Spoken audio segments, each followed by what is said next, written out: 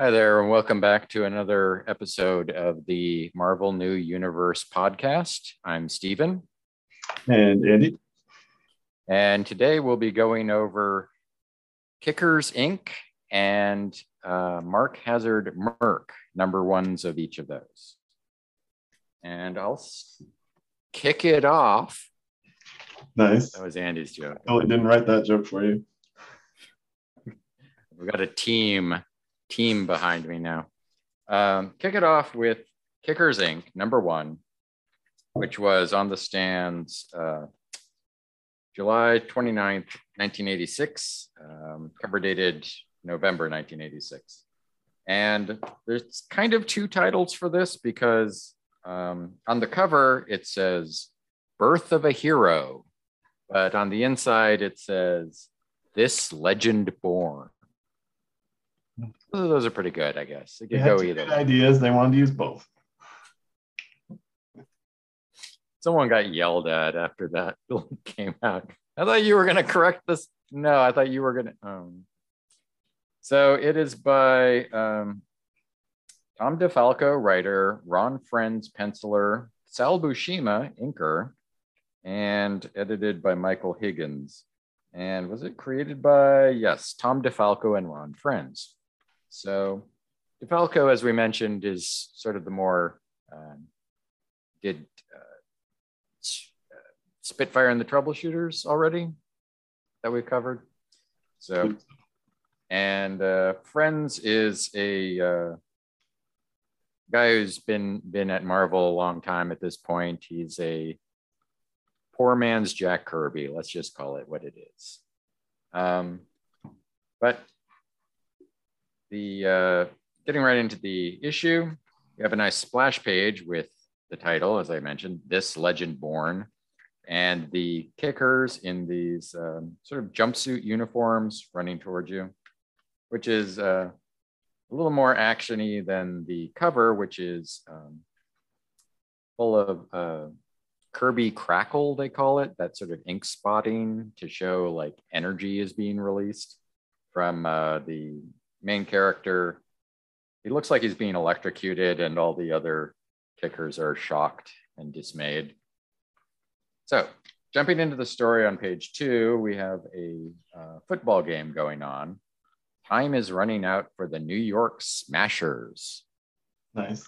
Not the Kickers, as I originally thought in my memory. They're the Smashers. Nobody likes the Kickers. The Kickers were the superhero team, not the football team.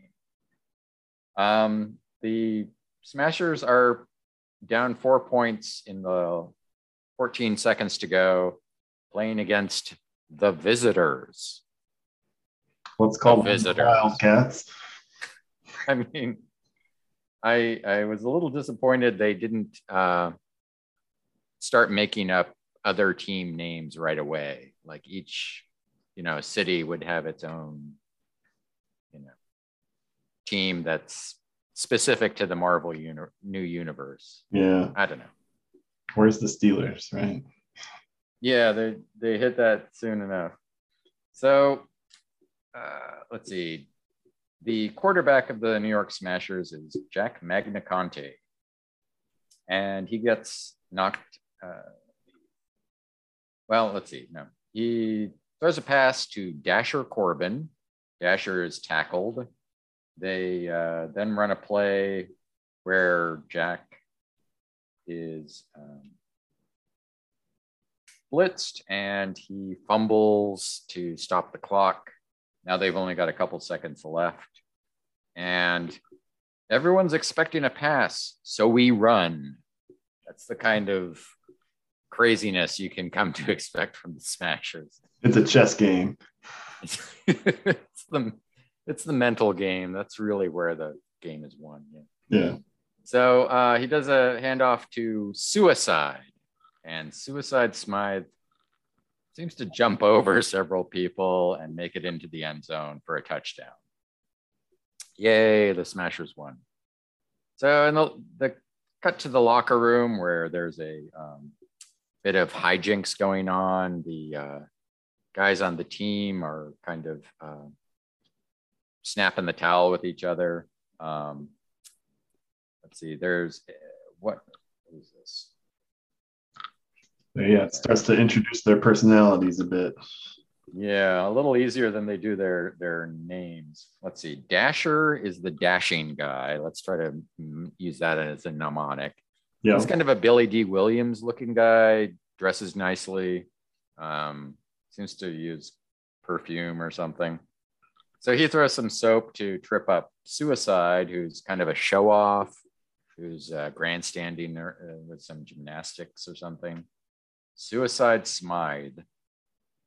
And then the peacemaker, or at least the voice of authority, is a guy named Brick Wall. So Brick talks to Jack Magniconte again, and he does a thing where he sort of has a Southern accent for a second, and then they're discussing some backstory. And suddenly Brick starts talking like he has an MBA.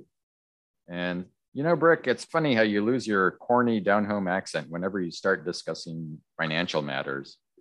And then Beaufort Kimball Wool, class of 82, at your service. At your service. And I think even in one of the panels, he's holding like a Wall Street Journal, like right after the game, he needs to see. He needs to see it. Yeah, it's not he's going like a racing form that he's going gambling. That's another guy. So they go outside and they are basically all picked up by groupies. Yeah, looks like it. And a couple of them are complaining that the quarterback took off. And they say, oh, that's his wife. Okay. So Jack and Darlene Magniconte get a car and are driving around and are talking about Jack's brother, Steve, older brother who took care of him. He was gambling, used to have a gambling problem. Jack says it was just a way for him to keep active in sports after he ruined his knee. You're just rationalizing. Anyway. Gambling in science lab. That's a great way to. So they go to his science lab. Now he owns a company that does sports nutrition and training. Sports Power Plus. Plus is a little hard to see on that. Yeah, the plus is probably like bathroom and toiletry goods. So they walk into the lab where Steve's there. Steve is in a lab coat, so you can tell he's a scientist, and he's also still in with the. What do you want to call it? You like his crutch? His crutch, yeah. Like he just got injured 5 minutes ago. They say he got injured in college or something. And usually those things just like slow you down so much that you can't play professional sports. They're not like, I'm completely lame and unable to walk now. Right. This may be more of a Joe Theismann knee flying around kind of injury, maybe. But it's visual storytelling. I don't know. So Steve shows them into his main laboratory where everyone looks at a thing that's kind of off screen. And what is it? I don't know what to call it. Maybe the intensifier? He seems a little tentative with it. Yes. And what's it do? Well, I hope it can artificially stimulate increase in muscle mass. So he's talking about something that could, over the long term, slowly, weeks of exposure to this thing, give you a slight edge. So that's the plan. And Jack is intrigued, and Darlene's a little off-put by it. And he tells them, come back tomorrow and we'll try it if you want to. Darlene and Jack go off to Central Park. I guess they're, as you will if you live around New York, anywhere, I guess. And stroll around talking about it. And, is it more dangerous than steroids? Is it, but Jack's determined. He's like, I'll do anything for an edge like that. Yeah, a lot of close-ups on his very serious looking eyes. Yeah, that like these couple of pages, that's a very Kirby face. You know what I mean? You'd see like Reed Richards looking at the negative zone with that kind of expression all the time. And at this point, we get our first visual of the actual White event. And it looks a lot like the Crisis on Infinite Earths and possibly New York being blown up by a nuke in Watchmen. Everything is just sort of fading to white as they walk down the street. And it's a total whiteout. And exposed to a bizarre manifestation as the entire continent and the rest of the world is suddenly blanketed by a strange, dazzling light. So Jack seems to like collapse or feel dizzy. His wife's worried about him, but they don't really think anything of it. The world seems to be going on as normal. And so they go home, and the next morning they're back at this laboratory. Jack's all hooked up to the machine and ready to be very slightly activated. Yes. Well, Steve, as the intensifier hums into life, my body feels so strange. Everything's starting to spin. So that we get that basically the cover image, except none of the other people are around, where the Kirby crackle is everywhere. It's cosmic energy, as you would see in a regular Marvel comic from a few years before this. His wife and brother are very worried. Something's wrong. Turn off the machine. I don't understand. This isn't what should have happened. It's just supposed to buzz. I like that part because it makes me think he was just scamming him the whole time. It kind of leaves that in the air that like, yeah, that was, I meant to do that. So his hair has turned white and his physique is maybe larger than it was before. It's a little hard to tell. He was a pretty in-shape guy. So. Like swollen up, but it is hard to tell. Yeah, it's not like going from skinny, Steve Rogers to Captain America in 2 minutes, but so then they just cut to the next scene. Next morning in Central Park, he's out for a jog and some kids in a car like splash him, and he chases them in the car going 40 miles an hour, they said. Tears off a bumper, and suddenly, hey, how'd I do that? They get back to the lab, and Steve isn't really much help. I can't even begin to explain what happened to you. Instead of slowly increasing. Scientist. Look, Jack, I need some funding. It may take at least 6 months, maybe a year, before we'll get any answers about what happened. So let's hope my R01 gets funded. So my machine has apparently multiplied your strength and speed overnight. I don't know why. Don't sweat it, bro. Yeah. Okay. Well, everyone's in a good mood. We see the first of Jack lifting boxes. He lifts a lot of boxes when he's talking to people now. Anyway, probably larger than him, but So Jack takes off, and Steve's still wondering what happened. Then he gets a phone call. How's it going, Steve Areno? Very jokey way to call someone who turns out to be your loan shark. Yeah. The gambling dude is telling him he owes him a bunch of money. And gambling guy, Mr. Sloan, tells his assistant that, he's got by getting Steve hooked, he'll get the quarterback hooked too. So he'll be able to control the game at some point. We go back to Jack. He's pretty happy. His wife's a little concerned. And then right away, the next Sunday on, not even practice, a full game, I guess. Jack throws past a dasher and hits him so hard that it breaks his ribs. Whoops. It never even occurred to me something like that could happen. No. Well, he's a football player. He's not that bright. Nobody bets an eye though. Like, Dasher's happy. He's like, Yeah, everyone, no one's great like time to get crazy. use, and nobody really wonders how it's even possible for someone to throw that hard. It's let's see. He says they win the game. Oh, and he's just going to be out for maybe a week or two. So um, he's trying to charm the nurses, and the other guys try muffling him with some pillows. It's a bit like that Seinfeld episode, I guess. Yes. The so the secondary characters on the team are all, I think, African American, but they're all slightly different skin tones in the coloring that we get here.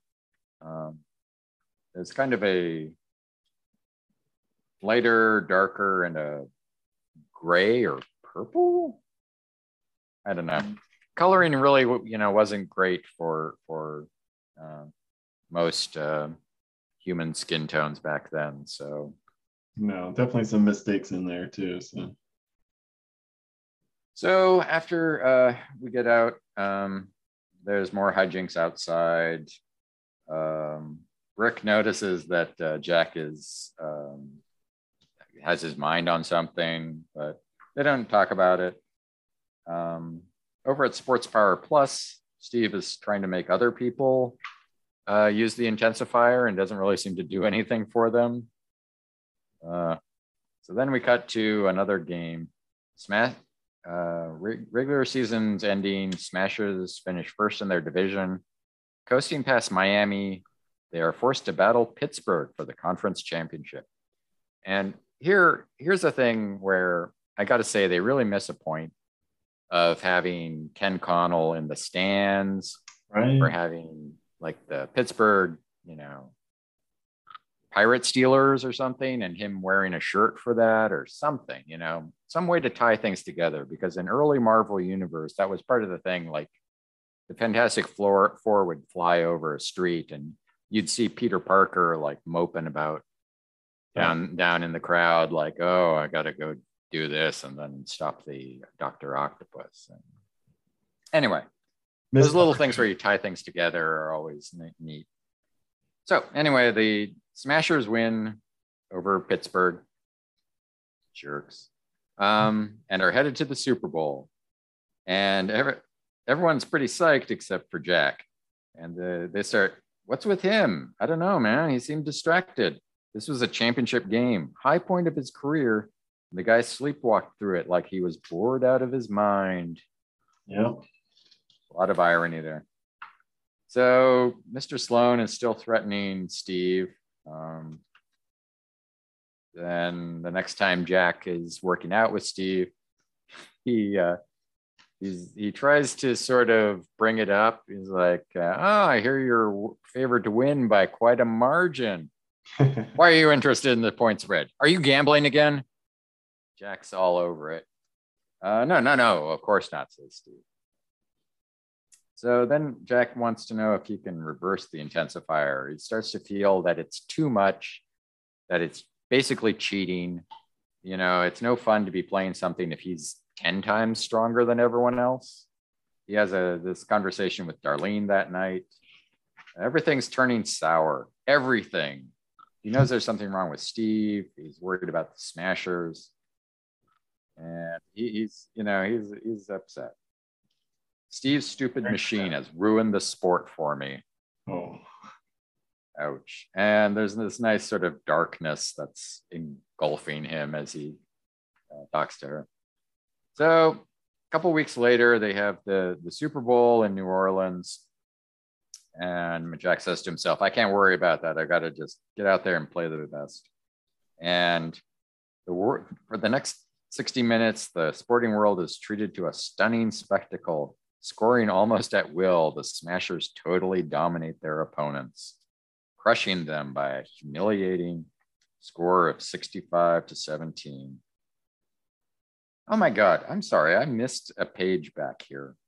It was one of my favorite pages too. What was the Super Bowl commercial? Yeah, exactly. Sorry, back to page 13. So after their first triumph, where after the intensifier, where Jack is shown that he's super strong. They sort of do a nice sports montage of that whole season. So they go through, I don't know how many more games that season, and are just, oh, he's the best. The team is the top. Everything's great.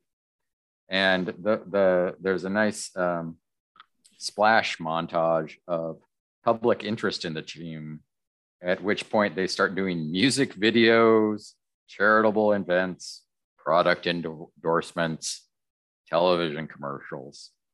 And the music videos, it was really gives the game away a bit from the Super Bowl shuffle. Yeah, the Super Bowl shuffle. 85 Chicago Bears. So yeah, I'm sorry. That was a key moment in their development. So it did not last long. Getting back to the actual Super Bowl, this isn't fair. It's not a game. It's a massacre. So Jack goes back to Steve and in New York, and walks in just in time to see Steve get shot. The loan shark is there. Maybe they didn't mean to shoot him. He grabbed my gun. It wasn't my fault. And Jack, of course, throws them around like they're, paper, and could have killed them, but he gets to Steve just in time to watch him die in his hands. So 3 weeks later, Jack is telling the rest of the team the whole story, and then they all try the intensifier. I don't think it really seems to do much for any of them. And it's not clear whether or not it does. Their hair Although he said, it would be over weeks or months anyway. So, but he says, I realize now that I blew it. Instead of using my gift for something special, I wasted it on scoring touchdowns. I'm a guy who had it all: money, fame, power. I owe something to those who don't. So the others are like, you mean some charity work? Not quite suicide. We are who we are. Anything to get involved in has to be fun and exciting. So they decided boring helping poor people. But it has to be a glamorous poor person. Right. And there has to be some excitement involved. Right. Danger. I don't know. So they've taken over the Sports Plus headquarters, turned it into headquarters for a new foundation that will be a charity organization helping people who have nowhere else to go. So, so it's Jack, his wife, Darlene, and Dasher, Suicide, and Brick Wall. And let's see, what does he say? We'll hire a staff to attend to the mundane matters. We'll only get involved if the case is real interesting. And let's see. We close with trying to come up with a name. We intend to kick some serious butt. Well, you dumb kickers are going to need a lot more than the new name if you break my lamp. Hey, that's not bad. They definitely do sound like us. It just needs a little modification to Kickers Inc. Yeah. Next month. There's a robot in my rose garden. Be here. Maybe the presidential rose garden? So what was Kickers Inc.? Kickers Inc. was, yes, the 85 Chicago Bears. The USFL was a year or two before that. Oh, right. Yeah. So it was a nice attempt at an overlap with this celebrity culture, sports culture, and superheroism. The previous book that it reminded me of, as I said, it's a very Kirby style all the way through. And the thing I think that it was closest to was Challengers of the Unknown, because they're sort of regular looking guys in this sort of jumpsuits who decided to, well, it's like Final Destination or something, like we we're unlikely to survive this. So now that we have a new lease on life, let's go do some good with our time or something. Right. I saw it a little bit like a, well, I mean, when you're thinking of it in the 80s, it's like, what if John Elway got turned into Captain America kind of thing? That's good. Captain America vibes. But I think the big difference being, he's in the middle of a football career, and then, it is absolutely cheating, right? It's like turn yourself into a super soldier, performance enhancement kind of thing. And he still keeps playing. He plays all the games and wins the Super Bowl. But so then he's kind of got to moralize it, he's doing it for his team, and, he feels bad about it. It's a little bit of, it's not quite as sparkling as, going to fight a just war kind of thing. But he in no way, I mean, he feels bad about it as soon as he hurts the other guy, but although it starts to gnaw on him, it's like, yeah, it is pretty obviously like a huge advantage. And I mean, the guy is in pretty great shape to begin with, obviously. He's a professional athlete. So he's could you have a group of guys with really no superpowers, but they're all professional athletes with a lot of money and just desire to like goof around and help random people at criminals? That's exactly what we need to have happen. The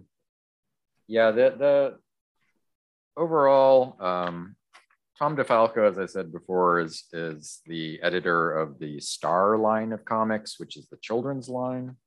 So he's sort of, I would say, writing down a bit to a lower age level of reader than most of the other line. It's not like as serious as several of the other New Universe books, where this is more like, what would be on at 7 p.m. In prime time versus like 9 or 10 p.m. I mean, it's like just goofy fun. I don't know. I think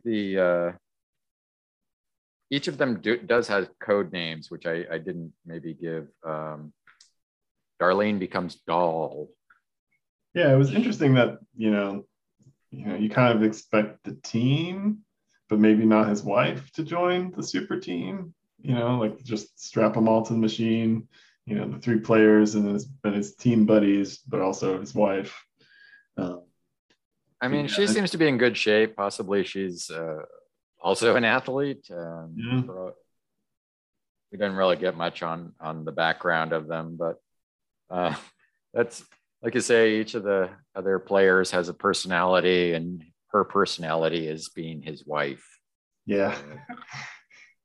I like when they turn Sports Power Plus into their home base. There's a couple panels or like looking at blueprints and stuff, but it basically looks like they move in a bunch of couches. And then she's getting abuse and complaining that they're knocking over the lamp. So got some. Yeah, she's, I mean, attractive. They're all, good shape. I think like I say, the art is serviceable, but it doesn't really go beyond Kirby light. Yeah, a lot of blank backgrounds. Yeah, a lot of lifting boxes, like I said. Let me show you how strong I am, and then there's a like extreme. Maybe we can keep a tally of how many boxes get lifted. Oh yeah, I'll go back to that. Yeah. And I don't know, a good melodrama with the brother and the dark side of sports, I guess. Once again. So I mean, yeah. I was thinking before this was like one of these goofy teams that Kirby would do, like the Green Team or something, the Newsboy Legion, where it's really just, why would these people do this? How could they do that? But it's also like maybe 20 years past the point where you could realistically have a football celebrity who isn't like, so so famous or, so rich as they became. By the 80s, they were definitely making enough and were not, just going to like have a superhero club with their buddies from work, Right. It strains the credibility. I don't know. Yeah, there's definitely an A-team kind of vibe too, but that's kind of like to be determined too, because the team forms at the end, and we also get what most new universe issue ones have had is like somebody dying too. So like somebody's father or brother, or a lot of deaths. Yeah, the inciting incident wasn't so much the white event as like someone always has to die, and then you're like, I will take on his mantle and keep going. So. They didn't really care too much that his brother died. He's like, hey, now I can use this place as my base. Yeah. So I don't know. It's nice to see the white event finally. We've heard so much about it. So actually, by the time we see it here, I looked through some other information, and the white event was supposed to have occurred that July, in 1980, July 22, maybe, okay. 1986. So when they say there's the white event in this book, as we were talking before, there's part of the reality of the new universe is having a realistic timeline and things aging and moving in real time.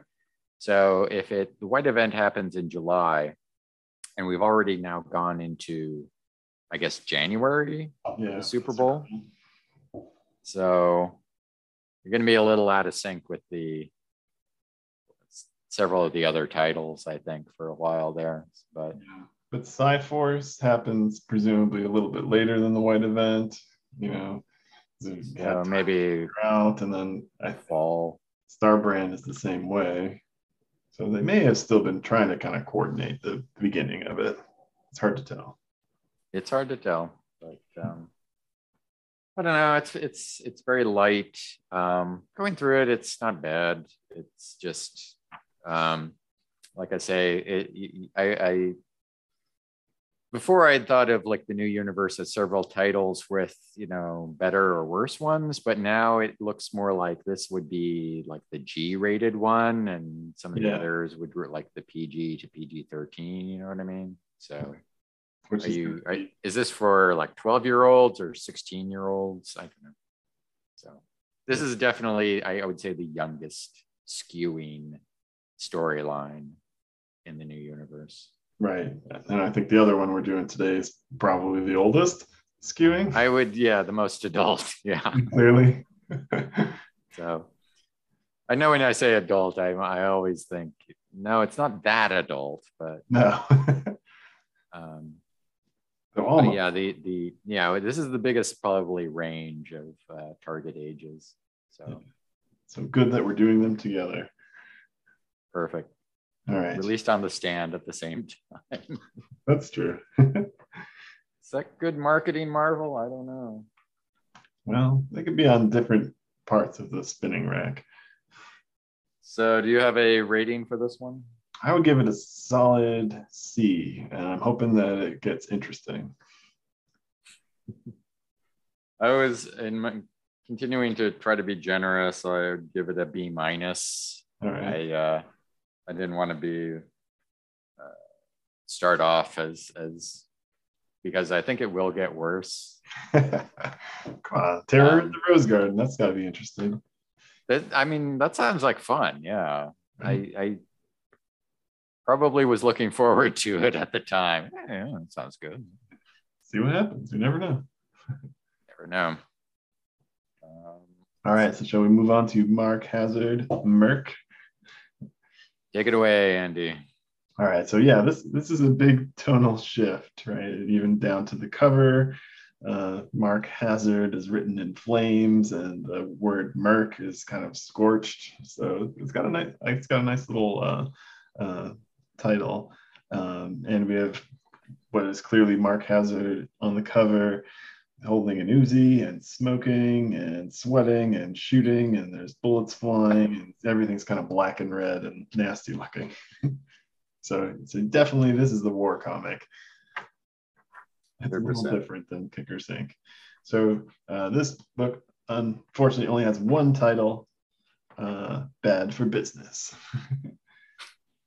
So we open in kind of a nice cliche scene, Gramercy Park, a nice place to live in Manhattan. And we've got a little boy stealing from one of those outdoor fruit stands where you just got to assume you're getting ready for the owner to chase him and shake his fist and say, you dang kids.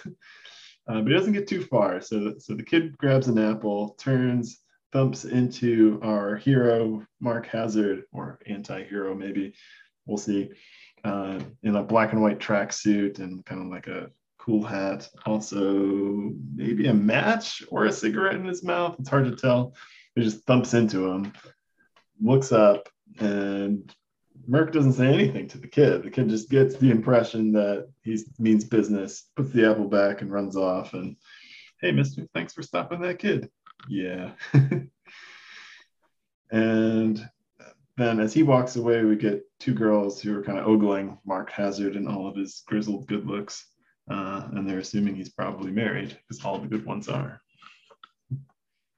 But yeah, the girls are also mentioning that there's some political unrest in the South Pacific. That's right. So that's probably not important to the story, though, right? Chances of that coming back to haunt us infinitesimal. No, it's a good catch. So they clue in that he overheard that, but he's walking back to his apartment, opens the door, and you get a peek into the window of his life here. He's not one to talk a ton, so they kind of narrate his apartment, who has, it's a mess. There's stuff around, booze bottles, hats, guns all over the place, guns in a case, guns on a rack. Not just like a goon, though. They're setting him up, the perusal of his hundreds of volumes on war, military history, and tactical strategy, right? So the good one is, in fact, one of the very best. It's just some of the things he does are not very good, right? So I always love those little things, but he's got all sorts of war memorabilia. So they're setting him up to be, ultimate smart combat. An extreme right winger of something. Possibly. Yeah, he's definitely got war memorabilia from. It's a little vague, but a lot of guns, definitely. Yeah, and on the walls. So Mark is grizzled, I think, is like the best word for it, right? So he's always kind of got a scowl. He's got kind of short blonde hair, two scars, like one going kind of vertically from his lip and one sort of vertically across one of his eyes, kind of in the corner, so enough to look tough, not enough to need an eye patch. He's lucky with that eye thing. That is really goes right over his left eye. So yeah, that was a close call. So as the story continues, he's hanging out in his apartment, he hits his answering machine, looking for a specific call. So he gets a call from his son who wants to have him at least wish him well. It's an interesting interaction where it sounds like the son is not expecting dad to show up, but he's just hoping for him to be thinking of him. A call from his wife, a call from some woman who he made a date with and left stranded. And then the call that he wants is the call about the next job. So the gig is on. That's the one. That's the one. Right. So we waste no time. In the next panel, he's jumping out of a helicopter, and then we get to our title screen, I guess. So I failed to introduce our writers in this case, but here they are on the page. So let's do it. You get Peter David with the story. Pretty accomplished Marvel writer, long runs on Incredible Hulk and X Factor, and he'll be writing the first 4 issues of Merc. So he went on to a long established career, and he did actually 2 or 3. I think he stayed on Justice to the end, and maybe something. a lot of books to his name. That's for sure. Yeah. And then, whoa, I thought it was interesting. Gray Morrow, the artist, is credited as co-creator for Man Thing and El Diablo of the Silver Age, perhaps. Right. I guess I didn't quite remember all his history, but he definitely, it's an interesting entry in Wikipedia. And I thought he was more oriented towards Westerns and war comics. I think he also did horror, but all of those sort of require a more realistic style. And I think, it looks great here.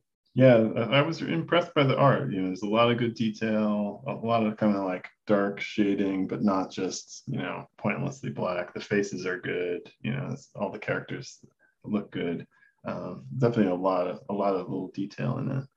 So did a nice job. And it seems like he's the artist for most of Merc, or at least, the majority of it. All right. So we're jumping out of a helicopter. We get introduced to his friend in mercenarydom. That's the right word, right? Maul, just M-A-L, that's all we get. And Maul is into explosives. But yeah, so now they're in fact invading that Southeast Asian island nation that with trouble with the rebels. And they call it South Pacific again, which is kind of it's kind of a cop out. It's like a World War II location. I don't know. Yeah, just a generic, not a South American, but a South Pacific, I guess. I don't know. Something with some bad guys in it. Well, we'll see in a second. The president here, I think, is a real riff on Ferdinand and Imelda Marcos. Oh. So that puts them in the Philippines. So that I would say, in terms of looks, there's something going on there. And they had been overthrown just a year or two before that. So it was kind of recent news. Okay. Yeah, I didn't catch that. So good context. Yeah, so they're talking about a ring, and we get the idea. So it's Merc's job to assassinate the president, or basically capture or assassinate the president from the rebels. And so he basically does the simplistic job of just stepping into the room and surprising them. He's got interesting techniques. I thought there would be more lead up to that, but okay. No, really, it's just, one page helicopter, next page, he's outside, inside, right? He's right there, not very far into the comic. So the president gives the code, "Let's talk, my friend," which is apparently code to his wife, consort, woman, to pull a gun and try and kill Merc, but it doesn't work. So she gets shot. We get clues that the president's daughter is nearby, starting to hear the commotion. Our president's is gonna not go without a fight, so of course he throws his dead wife at Merc and tries to grab a sword. It didn't work either. So he grabs this long knife, chucks it at Mark Hazzard. Mark catches it out of the air and basically wings it back at him, piercing through the president, through the wall, and right in the face of the poor guy's daughter. So here's a nice little scene. The president didn't last too long, so we have our death in the New Universe sense. He says, "Forget it. Like I said before, dead's easier." Yeah, grabbing the guy's knife out of the air and throwing it back at him is a good move. Right. He's lucky he didn't Merc has grab the guy's wife out of the air and throw it back at him. Yeah, the wife responded to a code phrase like she's a robot or something. Right, or just, that was because the president then goes on to say, how disappointed he was, all the training he spent on her, to get her to, protect him, presumably was a it's a little confused because it's like, on the one hand, they're talking about their daughter. So it's this real couple. But on the other hand, he's trained her to be like the Manchurian candidate. Yeah. When I say the code phrase, you kill everyone in the room. Anyway, So we don't feel bad about this guy dying. yeah. We sort of move on, but like the daughter has already awoke and she'll be our focus for a while. Yeah, for quite a while. Right. So Merc confronts the daughter, with the tip of the dagger sticking through the other side of the wall and some blood leaking out. But yeah, I just noticed his corpse hanging on the wall there, and in shadow. It's yeah. good little details though, right? It's well done. You got full backgrounds. Mark says, "Cute kid. Too bad she's an orphan." I like that line. And so here's feet. Soldiers must be coming, and this is kind of the wackiest scene, I think, where the soldiers confront him, and he says, "The president's dead." Which is obvious because he's pinned to the door. Actually, yeah, it looks like a door. He's swinging around on the door, pierced through the chest. And the goons, the underlings of the president, then decide they're going to fight over who's the new president. And just instead of stopping Merc, they just start shooting each other conveniently. So, weird country, and judging from the noise outside, word has spread and elections, in quotes, are being held. So you get a lot of, no, me, I'm president, I'm in charge. So apparently the whole army is just shooting at each other at this point. Last dissolves immediately to chaos. Yeah. Yes. So at this point, Merc is happy for the distraction. The soldiers are killing each other. The daughter is starting to realize how traumatized she is. Papa, Mama, please help me. The shooting gets stopped. And then when the last 5 soldiers declare they're the new coalition government, you get a nice kaboom, and Maul has blown them all up and is laughing at them. The government soldiers are so bloody stupid. They were dancing on my charges. So it's a weird scene at the end there. But ultimately, that's it for the government.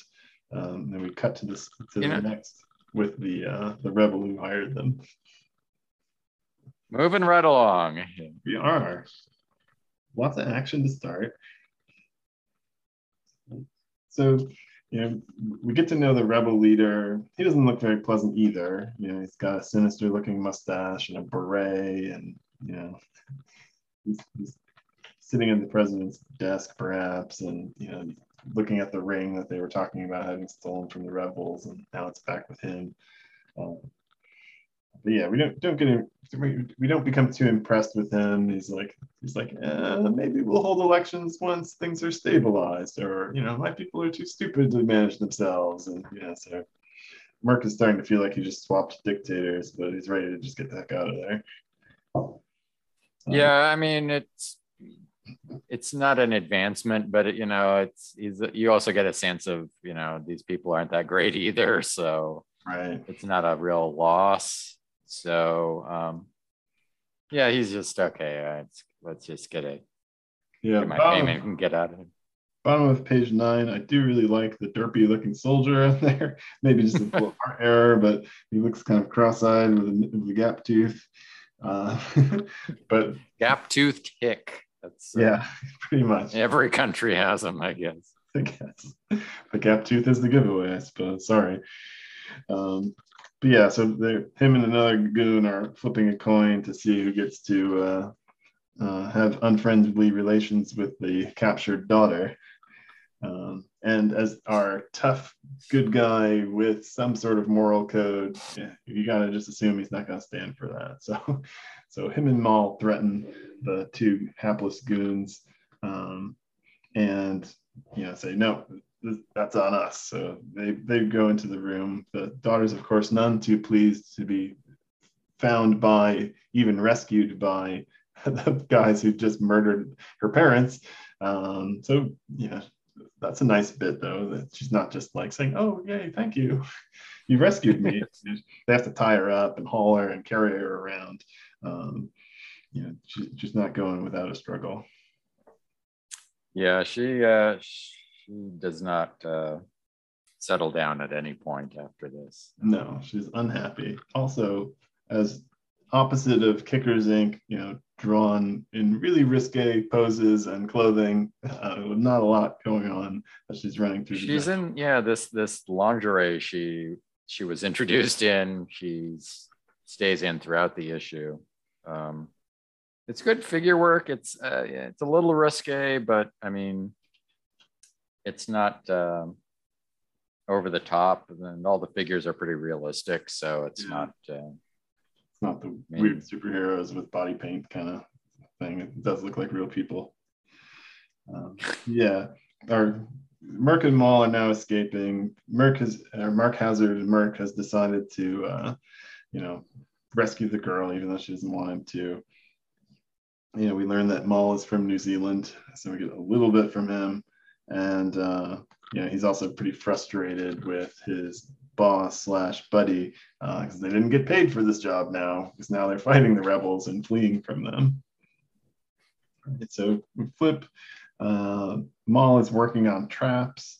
Has kind of a neat little rigged up device with a shotgun shell with a nail that kind of acts like a landmine.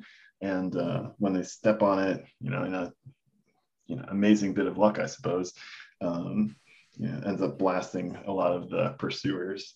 So, yeah, I think these are a lot of, before we had IEDs from in the Middle East, we had all these sort of things in Vietnam with punji sticks, or the sharpened sticks at the bottom of a pit. I remember. Yep. Did you know that, or did you have to look that up too? I knew that, although it may have also been in World War II Japanese, now that I think about it. But that's the I remember the name from wherever it is. Okay, yeah, I looked that one up. I was curious, but yeah, a lot of those little details that they're not just running and magically exploding or like lobbing grenades around. So I thought that was kind of nice. But yeah, that's basically the classic pit trap of dig a hole, cover it, and put little wooden spikes on the bottom. So not guys to mess with. So as we escape, and Mark Hazzard is trying to convince the daughter, who I don't think we ever get her name, that Maria. Oh, is it? Okay, thank you. Trying in the beginning that that she should go with them, and that's her safest bet. Then we start to get flashbacks of Mark Hazzard and his parents, right? They are not much nicer than Mark. No. So Mark says, "I feel sorry for you. Your parents must have kept you under lock and key." And she says, "And yours must have kept you under a rock," right? So that's our transition to the flashback scene, where his dad's being a jerk, and he's mad because Mark Hazzard has decided to leave West Point and not try and be high up in the army or an officer, and he wants to go enlist and just fight in Vietnam. They kept him under a rock. The rock was called their expectations of him. Yes. Boom. Yeah, West Point family, military tradition, blah, blah, blah. But instead, Mark's got other plans. Nope. Yep, he just wants to be constantly battling, right? So it's actually kind of a callback to the beginning, where he's ignoring his family and his dating life, and or his former family and his dating life, and what he really wants to hear from is the next job. Yeah. So we're still in pursuit, though, right? So at this point, they're trying to escape. We get introduced to Treetop, which is the pilot of the group. So I guess somebody had to have been flying the helicopter that they jumped out of in the beginning of the mission, and that's Treetop. So he's hanging out, perhaps surprised when a classic World War II looking Jeep filled with rebels with rocket launchers starts streaking towards them. But yeah, he doesn't hear. They don't have communications devices, I guess, because this is the first he's heard of. That there's a problem. Is these guys in a Jeep shooting at him? I like to think he's got pretty good reflexes, I guess. Yeah, I like to think that they did have communications devices. They just didn't bother to tell Treetop. He'll be all right. It's the same as ever. Yeah. So and it is kind of that. It's, oh geez, what's Mark gotten into this time? Better nail the guy with the rocket launcher first, right? So it's pretty casual. He does. A nice other bit of sort of action realism. They shoot the gas tank. The gas tank doesn't explode, but just leaks, and then he hits it with a flare gun, right? Which would actually ignite the fuel. probably still wouldn't explode. It probably would just light on fire. But it's a little better. So I It's a appreciate little it. better. I guess that's Mal is coming. Yeah. So So he was too late to get there before the soldiers, but they're all getting together now. I guess. yeah. So everyone's converging. The rebels are coming to the helicopter site. Mark Hazzard and Mal have made it back with the girl Maria. She's of course totally freaked out, and get a little bit more flashback. So we get our first Vietnam flashback from Mark Hazzard here. And, this is, I'm not like you. I'm not a warmongering American. And it says, "See, kid, you don't know what you're missing." So a lot of good one-liners out of Mark Hazzard, I think. So a barrage of images flash through his mind. He's up to his knees in mud, slogging through his 3 tours of Vietnam. Right, so he just kept going back. He can't get enough of the action. She says, "Why are you doing this to me? Especially when I would kill you."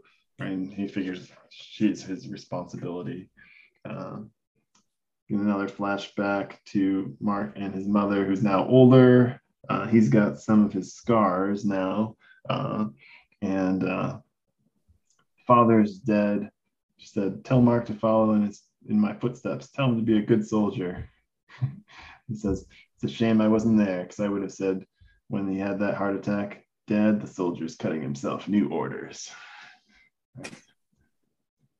You can't. This is after 3 tours of Vietnam. I don't know. Is a tour 2 years or 4 years? I don't know.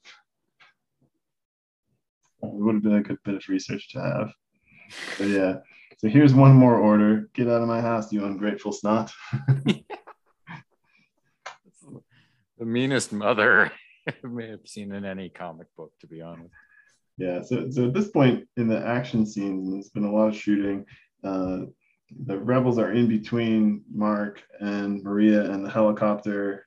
Things are getting kind of tense. There's only so many rocket launchers that the helicopter can just dodge, even with our ace pilot Treetop. So the helicopter's up in the air.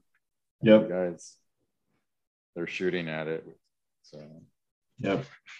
So explosions, bullets. Maria breaks away. She's had it. She's tired of being carried around. His team's had it. They're tired of him. Holding out, trying to save this girl that doesn't want to be saved. It's slowing them down. It's putting them at risk. They're covering his ass. Over and over again. I don't want to get blown up. It's too bloody ironic. So it's Mal, our explosion. Mal's got a lot of good lines, I gotta say. Yeah, he's a good character. Kind of a classic bearded guy with a headband who likes exploding things. So we can't wait for you to drag her here. We'll be shot down. And so then he finally kind of gives up, lets her go, hops on the helicopter. She's running away, but he still kind of wants to save her, but she gets gunned down by the rebels, who really have no interest in rescuing her themselves. So that was a little darker turn there than I expected, even when I first read this. It was like, yikes. I mean, well, let's just keep going. Yeah. So after a few parting shots, the helicopter mows down a few more rebels. Our heroes escape. They don't rescue the girl, so she's not saved. So we are saved from that cliche, I guess. And a lot of people are dead, and nobody in particular is happy. And I don't think he got paid either. Yeah, nobody got paid, so they're mad at Mark Hazzard for that. Mal is threatening to go. They mentioned that their next job they're supposed to go straight to was in Libya, but Mark Hazzard, perhaps having experienced some time with someone's kid, decides he does in fact want to go to that baseball game for his son. So that kind of surprises everyone. And it sounds like Mal is ready to quit. He's unhappy. Our employers will get somebody else. Blast it, Mark. You're taking money out of our pockets. And he's like, it's too bad. But they're all frustrated. They're not sure if the team is going to stay together or not. Treetop doesn't care as much. He seems to be willing to just kind of roll with the punches, even though he admits that Mark Hazzard is bad for business, right? So we get a lot of conversation as they're heading out in the helicopter. By the way, the helicopter, I when I thought about it, is actually a little strange in the sense that I don't think you can go from, across countries. Like you couldn't go from outside the Philippines into the Philippines with just one helicopter. So well, there's some sort of employer, right? So whether that's the shadow ops from the government, so he may have been like flown to a site somewhere nearby and provided with a helicopter. We don't really know. So yeah, at this point, we don't know what his backing is, or exactly just that he's a mercenary for hire. Whether that's only from the United States or well, clearly not in this case because he's been hired by rebels to off somebody. But yeah, we don't quite know what his backing is or how people get in touch with him to hire him. Yeah, I think So Treetop seems to be the also setting up the deals. So he says, I just answer the phone. So okay. Maybe. Maybe he also gets called from the guy who sets it up. Okay, we'll see. We'll figure out the details of how that works later. Right. Or issue 2, he opens up a bakery. We don't know. Could happen. Right. So the next day, so we're nearing the end of the story, and so we cut to what we find out is Mark Hazzard's former wife and his son. We're in the living room of their home. She's knitting. Kid answers the phone, and he's really surprised to learn that his dad actually called him. So the kid's a little lacking in the love department, and sounds like he hasn't talked to him in a long time. But he gives him the details of the baseball game, and it sounds like he's coming. And of course, the kid's excited. So isn't that great? And the wife kind of pretends to be happy and like, oh, that's great, Scott. I wasn't sure. I wasn't sure there when you said you knew he wouldn't, right? So of course nobody was expecting him to show up. It's a big surprise. And then good move, Mark. I'm happily remarried for 2 years now. Scott was finally beginning to accept my new husband as a positive role model, right? So it's kind of, he's coming back into the scene, maybe driving a wedge between the son and the new husband. So she says, you picked a real rotten time to stop disappointing people. And that's sort of where we end. And it's just end. Yeah, no clues of the next, no title, no battle in the Rose Garden, no next mission. Maybe 22 pages. Yeah.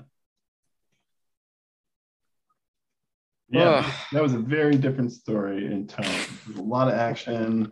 There was really action the whole way through, to the point where they would squeeze in family flashbacks and character building kind of as they went. A few panels in a page here and there. But yeah, it was a pretty fun ride. I'm exhausted just going through it. Yeah, there's a lot there. It's almost hard to detail. Because while there's a lot of action scenes and there's also a lot of conversation during the action scenes and a lot of setup too, but we got to know our characters. It'll be interesting to see if these are recurring mercenary buddies or if they kind of go sour and we get new characters. And of course, it's kind of set up in the end for issue 2 to find out what happens with the wife and kid. But yeah, it was pretty interesting. It's there was a lot of little war details. The art was good. There's a little bit of slapstick in there almost with the government officials fighting over who was going to be the next president, or basically the soldiers shooting for little Keystone Cops kind of stuff. No particularly great reason. Yeah, I'm going to start over again. So Yeah. Gramercy Park, this neighborhood in Manhattan, I had to like double check that. I had thought like sort of more like a Brooklyn kind of place, but it's this very nice, residential area that's kind of in lower Manhattan, sort of like where NYU is towards the village, but it's Okay. I'm sure like even then it was probably expensive. I assume now it would be astronomical. Yeah, we probably wouldn't see Mark Hazzard at the New York Smashers game, but maybe his wife and kid and the new husband could have been at the New York Smashers game. There you go. That would have been a good tie-in. That's right. Yeah, early Marvel was all centered in New York City, and the new universe was really a chance to kind of get outside that. I think several of the books took that. But yeah, the having 2 or 3 still in the New York area, but not ever running into each other. Right. Again, missed opportunity. Although, as you can see, the tonal shift would be so much that. Yeah. Yeah. I remember really it's like, the Saturday morning, Mr. T comic or cartoon compared to like Rambo, Yeah. More like the first Rambo movie where it's still a little more serious, but yeah. He definitely takes that sort of I don't know, that Stallone Schwarzenegger kind of role of the very beefed up, very action oriented military type guy. Yeah, they definitely set him up, to be a little different, kind of highlighting, he's well read in the art of military everything kind of deal. So there's a little bit more of like a smarter, cultured, wealthy family. He's not just kind of like a ruffian, but obviously has some kind of unnatural taste for all things combat. He just only wants to fight, right? Yeah, it's I mean, there's been I don't know, The Punisher. There's been a few things that are close to this, but sometimes they're like the immortal soldier or something, like a guy who can't die, and so he becomes this like god of war who's always looking for a new fight for some reason. Right. It's not quite Haunted Tank. Nice. So let's see. I thought about going back and doing a body count on this one. Oh yeah. It's up there. We should go back and do that, and then we'll start the number the next time we cover an issue. That's a great. This may be, yeah. I mean, all the books had a person die, but it was. Do we count all deaths or all deaths from Merc? Yeah, might be hard to figure out who he's killed at every time, so maybe just all deaths. Yeah, let's go with all deaths. It'll be up there. Yes. The probably Malcolm is. Right. Yeah, I wasn't sure on that one. I have a. I still don't hear like a New Zealand accent. I mean, they don't sort of make it sound look any different, but it's good. And so we learned that from a fun scene where he's talking to the rescued daughter Maria, and it's like, how many Americans have you met? She's like, well, 2. And he's like, well, Mal's New Zealand. Right, he's from New Zealand. It's like, okay, 1. There's good sort of dialogue with the daughter. You can almost believe is like a high school, college age, like liberal, right, American at the time, of like, well, all this warmongering Americans, here we go. Oh, are you going to kill us like too and subjugate the third world? And so it's an interesting like post-Vietnam kind of attitude you haven't seen for a while. After that, it was like there's a long dry spell of not no like full military action, and we were kind of had this cloud of losing over our heads. So yeah, a lot of the action movies in the 80s, it was kind of split between like, run and gun, goofy, like unrealistic guy against the world kind of stuff. And then like the ones that, maybe tried to take the Vietnam War a little more seriously and kind of, show the horrible effects on the soldiers and some of the things they had to go through kind of thing. Not quite to full metal jacket level things later on, but I think there's sort of a good combination of pieces there. The one thing I thought was interesting, and it's not quite of the comic itself, but in the 2 bullpen bulletins where they have the descriptions of the different New Universe titles, in Night Mask they say that our Night Mask, Keith Remsen and his sister Teddy, together they run a unique psychoanalytical consulting service. Right, so we didn't get that in the first issue, but so they're kind of giving a clue to what the story might be about, unless they got that wrong and then they just totally forget that idea. I think it may be a couple of inconsistencies in here, like the Max armor had the wrong name or something when they talked about MACS versus MAX and things, something like that, but when they told them you're going to have to get a job and do something with this power, I guess that's what the initial plan was. We'll see how long they stick with that. Yeah, I think and Merc in general, just compared to everything else, didn't really feel like a new universe title. Like it could be anything. It's just kind of a good war book, which put me off at first, but then I kind of appreciated that. It's because again, they're going for this sort of realistic world. Not every book has to have something to do with the White event, and Merc didn't have to have supernatural powers given to him, or as part of the conflict. They just like, hey, let's make a war book, and all right, they did it. I really appreciate genre diversity. I mean, I always kind of wished we had more, a war book, a Western book, I don't know, a humor or romance, something. Mystery kind of. Yeah, crime became a thing a while ago, so that actually did go, take off.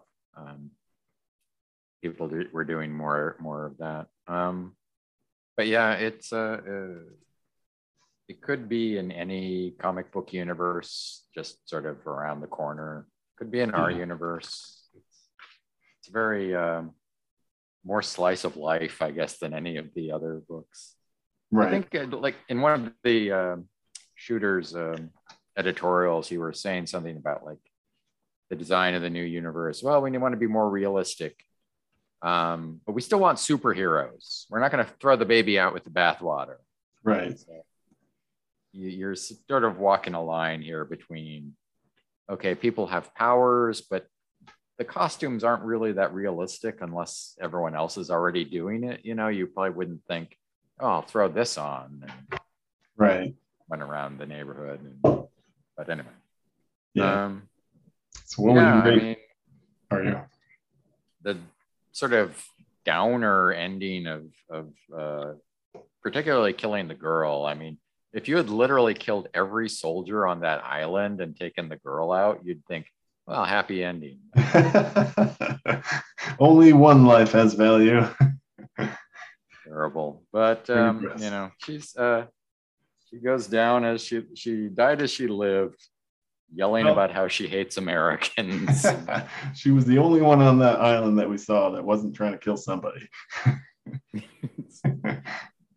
And like I said, the figure work, everyone is realistically proportioned and looks appropriately masculine or feminine and all this sort of thing. So and you get a good sort of introduction to this character. This issue has me looking forward to reading more issues. It's a good grabber. I'm kind of already thinking, let's not spend too much time on the family, because I know, I think in this bulletin, it's like it cost him his wife, his son, his parents. Yeah. Other Mercs are Mark's only family now. So you're like, is he going to spend like, half his time trying to prove himself to his son? Right. Misadventures while he's doing babysitting. Like, can you just watch the kid? And it's like, but I got all my guns. So, but yeah, overall, this is perhaps my favorite of the. I'm not saying war is really my favorite comic book genre, but it's done so rarely now that I really appreciate a solid effort in that direction. So, all right. So for me, I don't know, like A-. I was thinking A- as well. I think that's the same score I gave Star Brand, which was my favorite heading into it. It's comparable, yeah. Yeah. They're, if you were to like launch, well, we've got a couple of good ones next week, but absolutely. So let me see. Yeah, there was I think the early 80s, war comics had like really gone down to like Sergeant Rock at DC, and maybe G.I. Joe would be covered by that. Yeah. Level. And but G.I. Joe's, I don't know if that's even a war comic. It's, yeah. As sort soldiers. Of gray zone, but where you've got enough fantastic elements that it fits more into this Marvel universe, even if it's sort of off on its own. Yeah, the Rebels. If the Rebels were wearing blue and driving a snake-themed tank, then I think Marvel. I forget if they had been publishing the Nom, the comic book, by then. But there was that came later, but I might be wrong. Yeah, is it in the list? I'll have to double check. I don't see it in 2 seconds. Doesn't look like it. No. So, I think that was early 90s. Maybe later 80s or early 90s. Yeah, maybe earlier 80s then. Sort of remember it. No, they were 10 issues into Muppet Babies at the time. Yes. So you see how many comics Marvel was putting out at this time. It's quite impressive. And they didn't shorten it. Epic, half a dozen in each of those. Epic had half a dozen, where Archie Goodwin was editing, and ditto for Star Comics, the juvenile line with Ewoks, Heathcliff, and Muppet Babies. You can see the problem there. Yeah, a lot of books. Yeah. I tried dividing these up at one point into, Transformers is in the main line, but that would have been on its own universe as well. You could take out like a number of things that were licensed. Conan maybe had about 4 or 5 titles all by himself. Yeah, though to be fair, even like Spider-Man shows up in Transformers. Oh, okay. Yeah. I thought Transformers and G.I. Joe would have been sort of their own individual universes. That would make more sense, probably. Well, they just really wanted to have Spider-Man in it.